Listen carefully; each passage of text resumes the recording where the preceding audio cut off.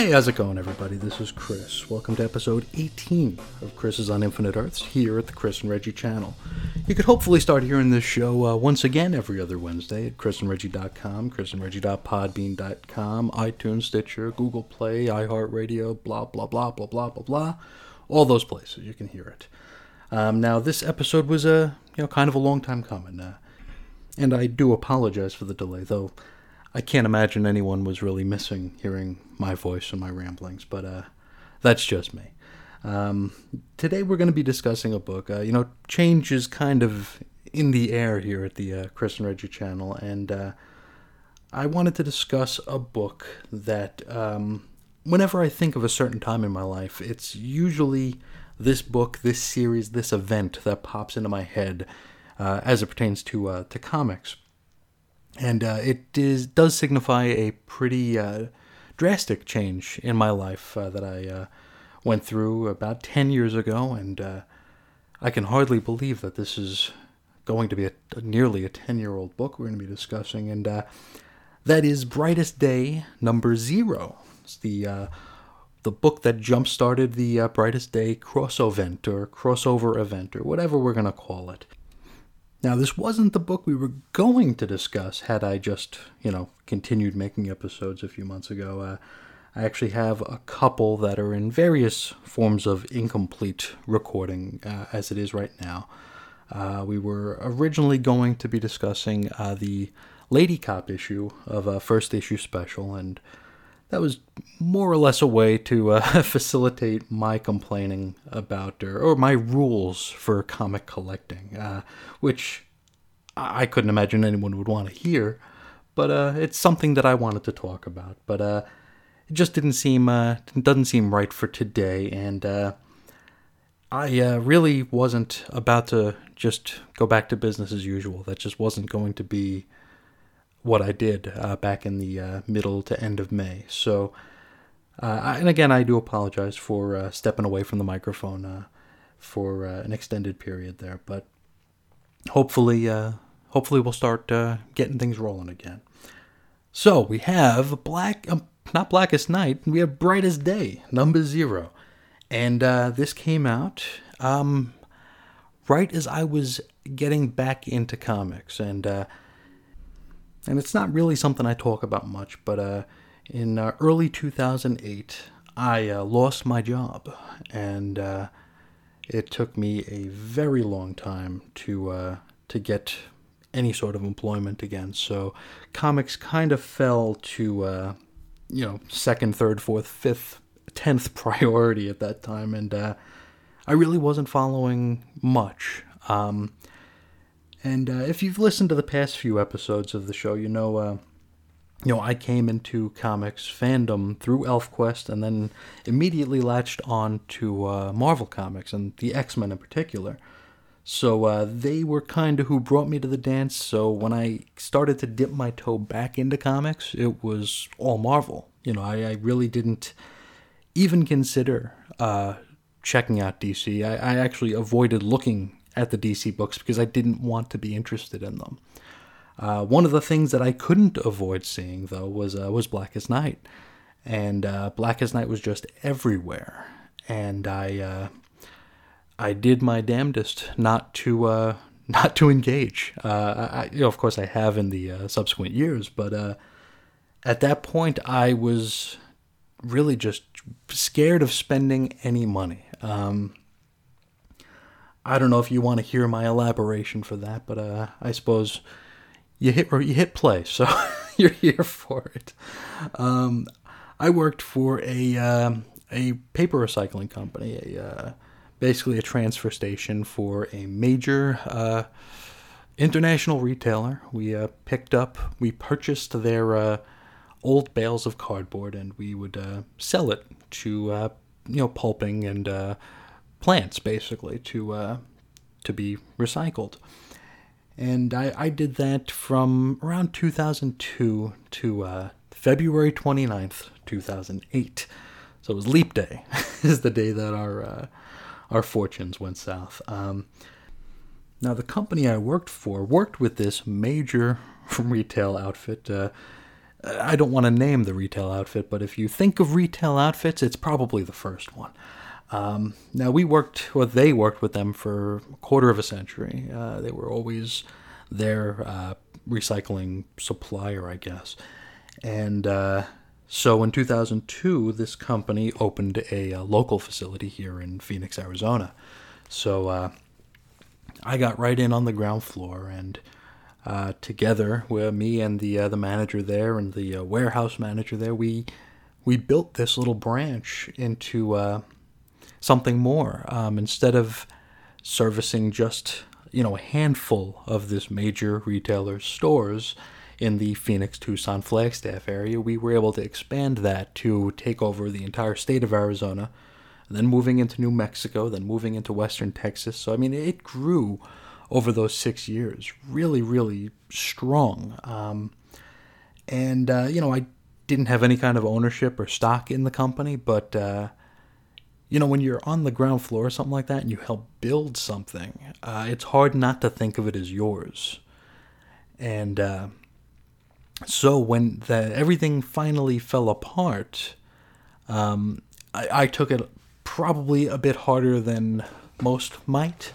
You see, we had worked. I was primarily the plant supervisor, and I also did dispatch for the logistics, the trucking, and I had worked out our routing system to where, we were picking up all the materials with very, very limited overtime and very limited miles, lower wear and tear on the vehicles. So we had a really good operation going, and it was almost to the point where it was automated. We put in a lot of 18-hour days early on to enjoy easier days as things were falling into place. And the major retail outfit, they decided to ask us for our routing because they thought that we were spectacular, and they really, blew sunshine up our skirts. And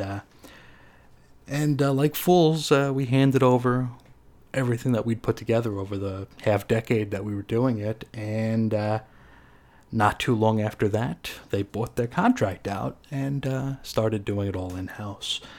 Can't blame them. I mean, that's business, It's just, it sucks, but it's it's all about making a buck, I suppose. And so on February 29th, 2008, Leap Day, we had a huge meeting, and we were all told that, sorry, this is where our professional relationships end. And that was that.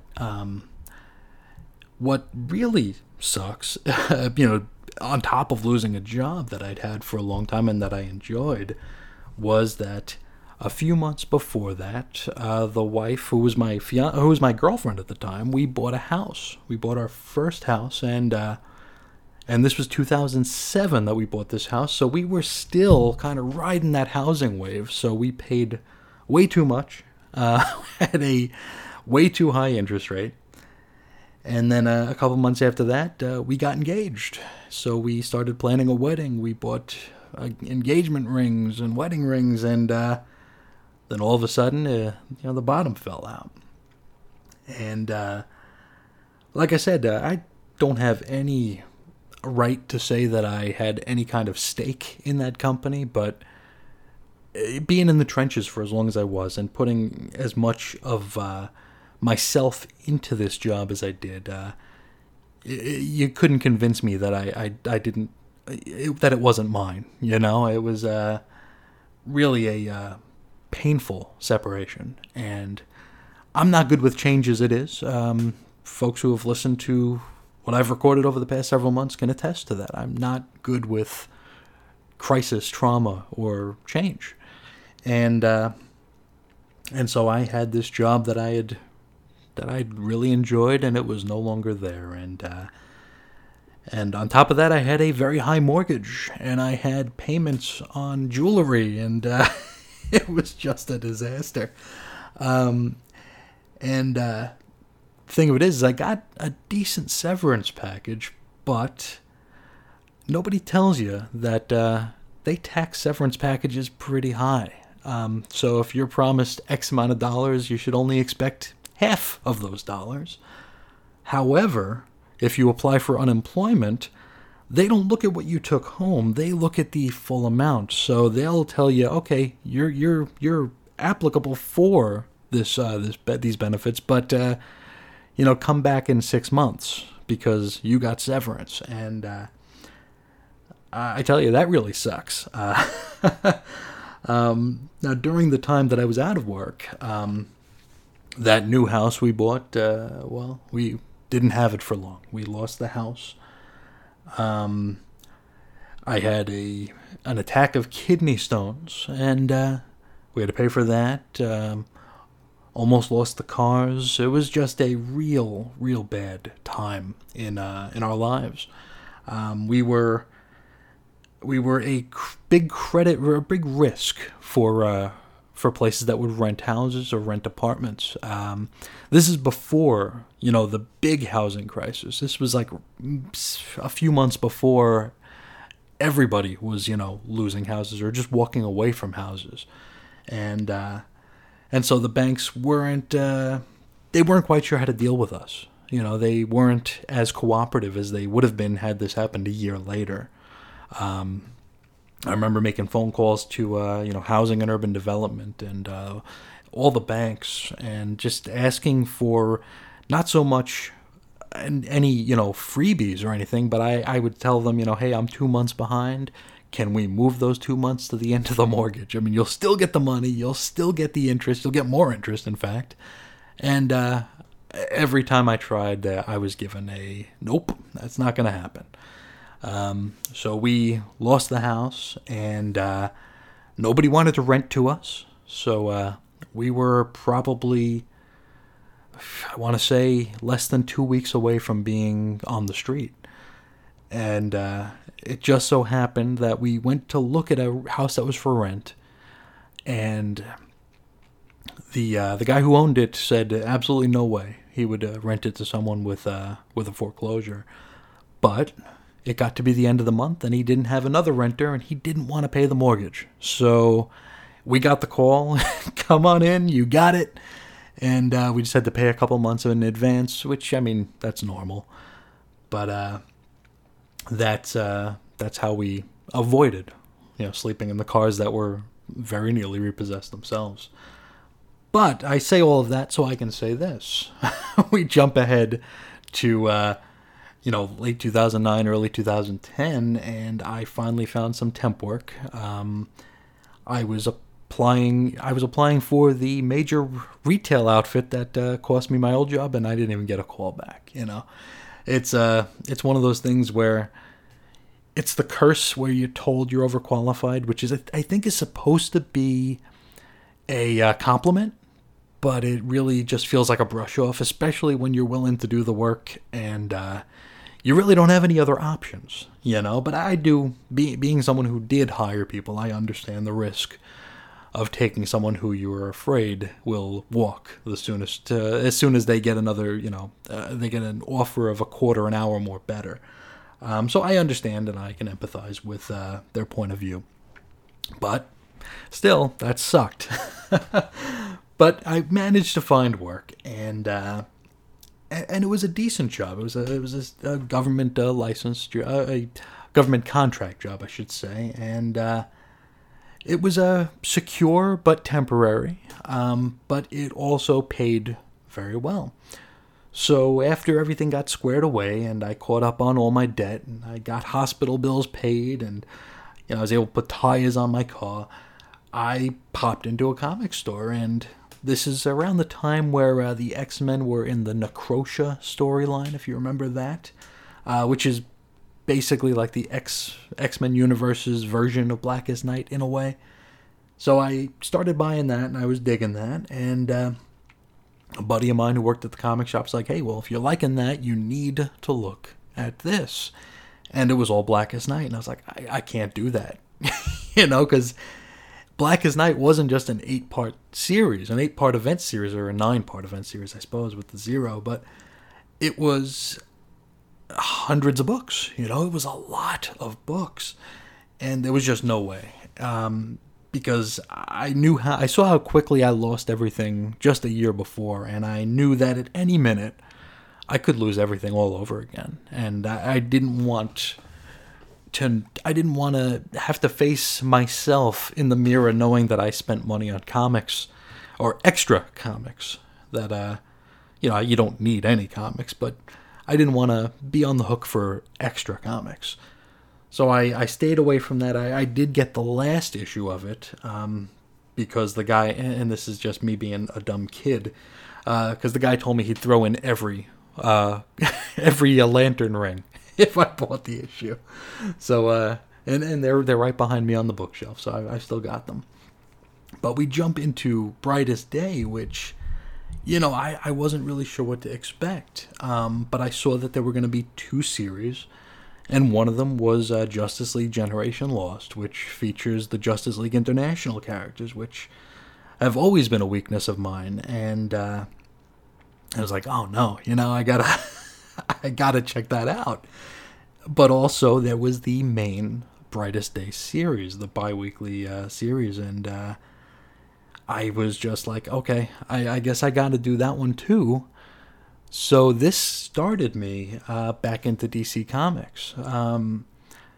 It's probably a good thing I didn't realize that the New 52 was, a year away. I might have, not done it, but this is what marked my return to DC Comics, and it was a big change in my life. And I apologize for going off on that tangent, I suppose, but you know what you get from me. If you're listening already, you know I do that. But we're going to pop over to the horns, and then we will come back and we will discuss Brightest Day, number 0. Brightest Day, number 0. Cover date, June 2010. Story's called Carpe Diem. Written by Jeff Johns and Peter J. Tomasi. Pencils by Fernando Pasarin. Inks by John Dell, Cam Smith, Prentice Rollins, Dexter Vines, and Art Thibert, one of those. Colors by Aspen MLT's Peter Steigerwald with Beth Sotelo. Letters by Nick J. Napolitano. Assistant editor Rex Ogle. Associate editor Adam Schlagman. Editor Eddie Berganza. Cover price $3.99. Now, don't you dare be sour, because we open on a new day. Yes, we do. Now, this is the kind of day where a baby bird might make their first overtures toward leaving the nest. A day where it might be a little too soon for such a thing, even. We pop in on a poor bird who plummets from a tree and bonks its tiny head against a tombstone.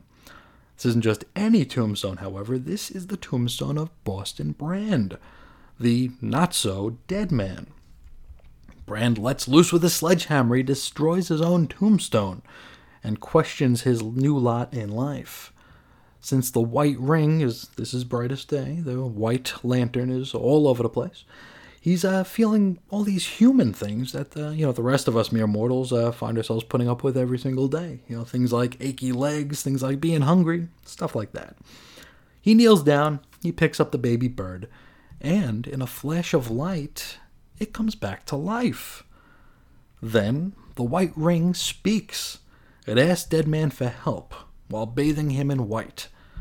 Now, Brand's original death would appear in his very first appearance, and that was Strange Adventures number 205, had a cover date of October 1967. We next shift scenes to the Amnesty Bay Lighthouse, where Mira has begun to stir from her slumber.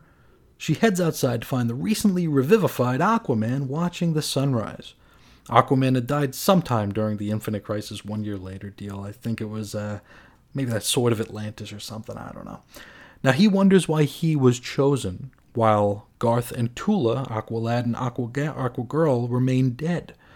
I mean, the easy answer is those characters probably wouldn't support their own feature, much less title, but I guess we can understand where he's coming from. Now Mera attempts to entice him into going for a swim, but Arthur just can't shake an ominous feeling. As he sits down on the dock, Dead Man appears. Next stop, we go to Iron Heights Penitentiary, where Deadman materializes before the cell of Eobard. How do we say that word? Eobard Thawne? I should probably watch the Flash TV show to find out how to say that. No. Thawne had been brought back to life, just around now. He was killed way back in Flash number 325, September 1983 cover date, and the story that would send the title into that seemingly never-ending trial of the Flash. Now, Brand considers what this could mean. Now, why would the Ring choose to revive a psychopath? At that very moment, the Flash arrives at Iron Heights to check in with yet another returning villain. This is Captain Boomerang, Digger Harkness. This captain died during Identity Crisis. Barry's not completely sure how to approach him, but Digger ensures him that he won't waste his new lease on life. We shift over to St. Roch, Louisiana, where Hawkman and Hawkgirl look at some tchotchkes. The Hawks were killed not too long ago during Blackest Night. At the moment, a strange expedition is taking place in the Andes. Deadman arrives just in time to see the Hawks starting to go at it, and so he shields his face. After a moment, Carter pulls away, and suddenly the room is full of the ghosts of all of their past lives. This is the Hawks, of course. Shira attempts to comfort him when an odd crystal shard given to them by a Star Sapphire bursts from his utility belt and bonds to his gauntlet. It appears to want to lead them somewhere.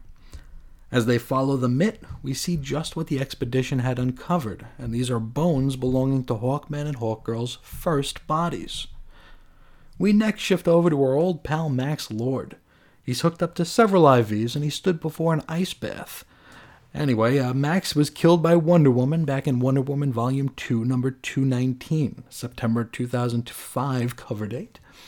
He is, of course, putting his powers of suggestion into overload in order to make the entire planet forget that he ever existed.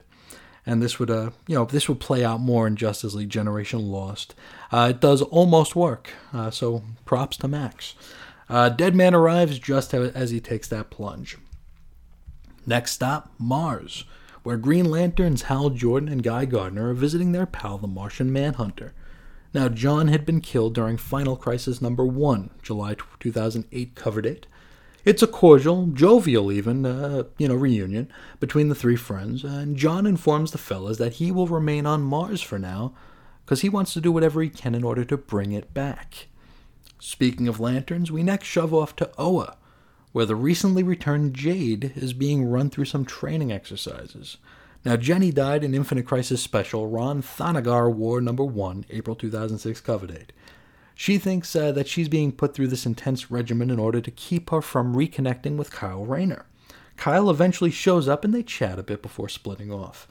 The scene closes with Jade being frightened by the White Lantern logo. Well, it's not exactly clear. I don't know. Now, back to Earth and New York City to be specific. We're at the funeral for Gehenna. This is the former girlfriend or partner of sorts to Jason Rauch, maybe, I don't know. I don't say these words out loud, it's a problem. Jason Rauch is the other Firestorm, not Ronnie. Gehenna was killed in Blackest Night number 3, November 2009 cover by Black Lantern Firestorm, the Ronnie Raymond version. Well, now Ronnie's back, courtesy of the White Lantern. Ronnie had died years earlier during Identity Crisis.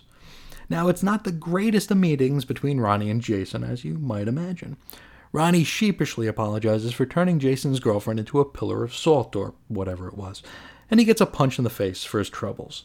This results in the two boys combining into an all-new Firestorm Matrix. Next stop, Kahndaq, where Amon Tomaz Osiris has returned. He is the brother of Isis and a former student of Black Adam. He died in 52, number 43, back in February 2007 cover, and he marvels up by shouting the name Black Adam, and then he takes the statues of his sister and mentor for a proper burial. We head back stateside to Arlington, Virginia, where the revived Hawk, Hank Hall, is teaming up with the still-alive Dove, Dawn Granger, to take out some smugglers. Hawk died as extant, I think, back in JSA number 15. This is October 2000 cover date. He's still the same old might makes right Hawk, so yada yada yada. Deadman's final stop for now is the decimated Star City. A great big chunk of Star City was destroyed by Prometheus during Justice League Cry for Justice. which left the city severely scarred. The Ring begins to speak again, and it's worth mentioning that all of the folks brought back to life, Boston Brand is the only one still wearing a White Lantern ring. The Ring cries out for Brand to help them, while giving us a flash of what's to come. The ground begins to shake, and Brand falls to the ground. Suddenly, trees begin to sprout, filling in the Star City scar with a lush forest. Deadman panics and attempts to remove the ring from his finger, but is unsuccessful. We wrap up the issue in Silver City, New Mexico, where the actual White Lantern power battery sits in a crater. The locals don't quite know what to make of it. However, they don't get the luxury of thinking about it all that long because Sinestro is on the scene. Well, that was a whole lot of traveling there, wasn't it? You almost get exhausted reading it. Now, this was a great world-building issue, and really made you feel like you got your money's worth. I mean, this was a $4 book back when not every single book was $4, but we do get a lot here. I mean, this was supposed to be setting the stage for everything going forward. This wasn't just supposed to be for this event, as far as we were told. This was going to be basically, laying the foundation for what the DC Universe was going to be moving forward. Of course, if not for, flushing that toilet in the fall of 2011. Now, it was cool having Deadman as our tour guide. This is really my first time actually warming up to the character.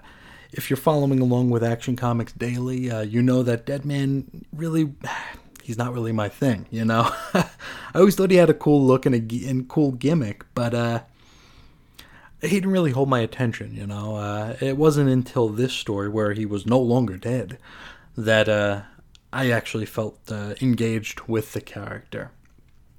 Though, I guess, I probably could say that for a few of the heroes that we're introduced to here. Back in 2010, I was far less acquainted with the DC Universe as I am now. I really didn't follow many of these characters, so, this was a neat little assortment of revived folks that really proved to be a better-than-expected education for me. I learned more about these characters than going through the series than I would have otherwise, and a lot of these folks were, like I mentioned, they're new to me, basically. Among them, Firestorm.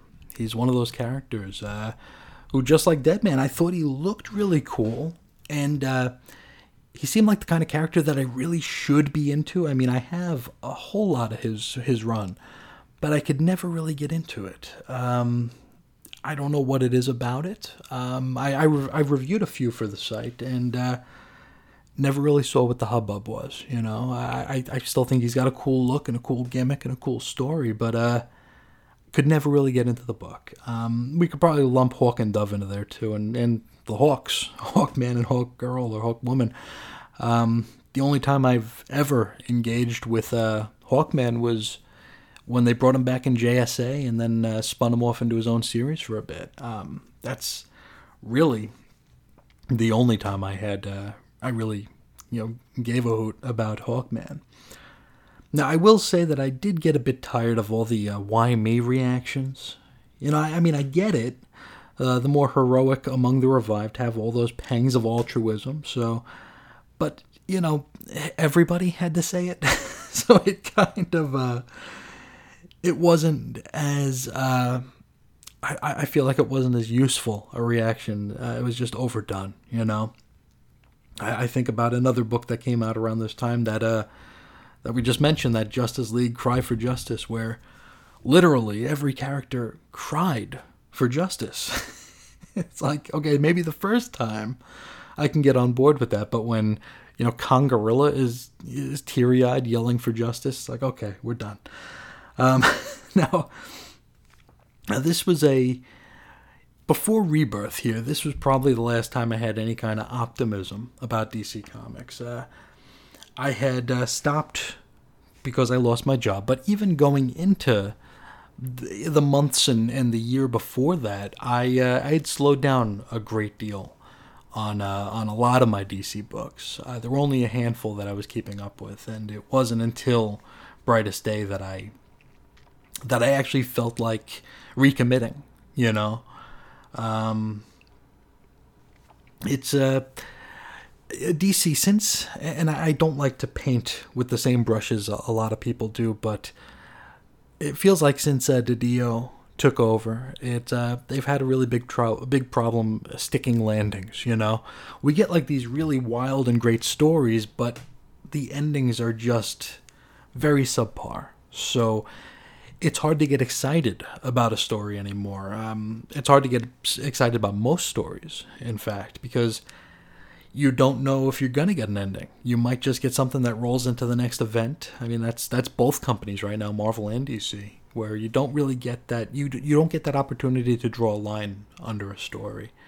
And with Brightest Day, though, it kind of felt like you didn't need to draw a line under it, because this was going to be, this was the seed that was going to grow into the new DC universe.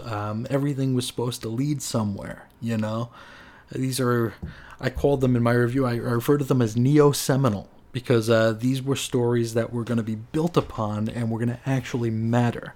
This was going to be the foundation, And I wasn't there for Post-Crisis, I wasn't there for Man of Steel or for the new Wonder Woman or for Year One. I wasn't there for that. So this was like the first time that I was kind of on the ground floor of a DC universe.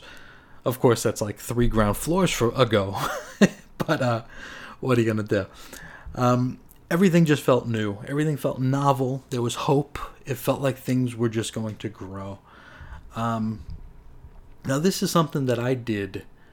I covered Brightest Day every single day in May of 2018. I called it Brightest May. Isn't that that's pretty creative, right? And it was the first time that I realized that the folks who read my blog might not give half a damn about Brightest Day, because my numbers plummeted that month. I had fun with it, though. And they're still there in the archives of ChrisIsOnInfiniteEarth.com if you're interested in checking out the first several months' worth of Brightest Day books. I had a lot of fun with that. I think I even discovered the actual book that changed the direction of the initiative, which I was one of those books I was planning on talking about on the show, so we might get to that before long. Now the thing here is, you look at Brightest Day now in 2019, and I feel so dumb for committing to the event, because from these 2 books, from Brightest Day and from Generation Lost, I started buying everything with the Brightest Day logo and banner on it, because I felt like this was all going somewhere. I felt like I needed to have this information so I could move forward, with everything. So I was grabbing Birds of Prey again. I was grabbing the Justice League, Justice Society again. Green Arrow came back with a new volume. The Green Lantern books had Brightest Day tie-ins. It was pretty big. There were, I don't remember. I know I counted how many books there were at one point, because I was really annoyed when the New 52 announcement happened. But it wasn't just a handful of books. It was a lot of books. And this is before I went to DCBS, so I was buying these off the rack every week at cover price. So I felt very dumb, and I still kind of do.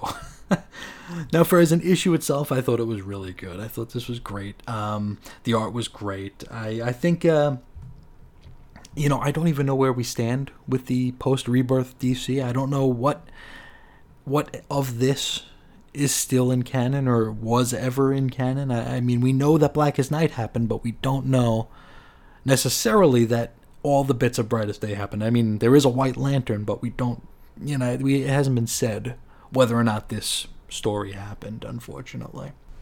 And I think that's all I got for you this time out. I'm gonna skip the hot take segment this time out. Just dipping my feet back into the old microphone game here. So we'll just do the issue straight. And We'll do the hot take maybe next time. We'll start bringing that back. I do want to thank you all for listening. I want to thank you all for your patience and bearing with us, bearing with me over these past couple months as I did take my sweet time getting back. Now, if you want to get a hold of us, you can do so at weirdcomicshistory@gmail.com. You can find us at chrisandreggie.com.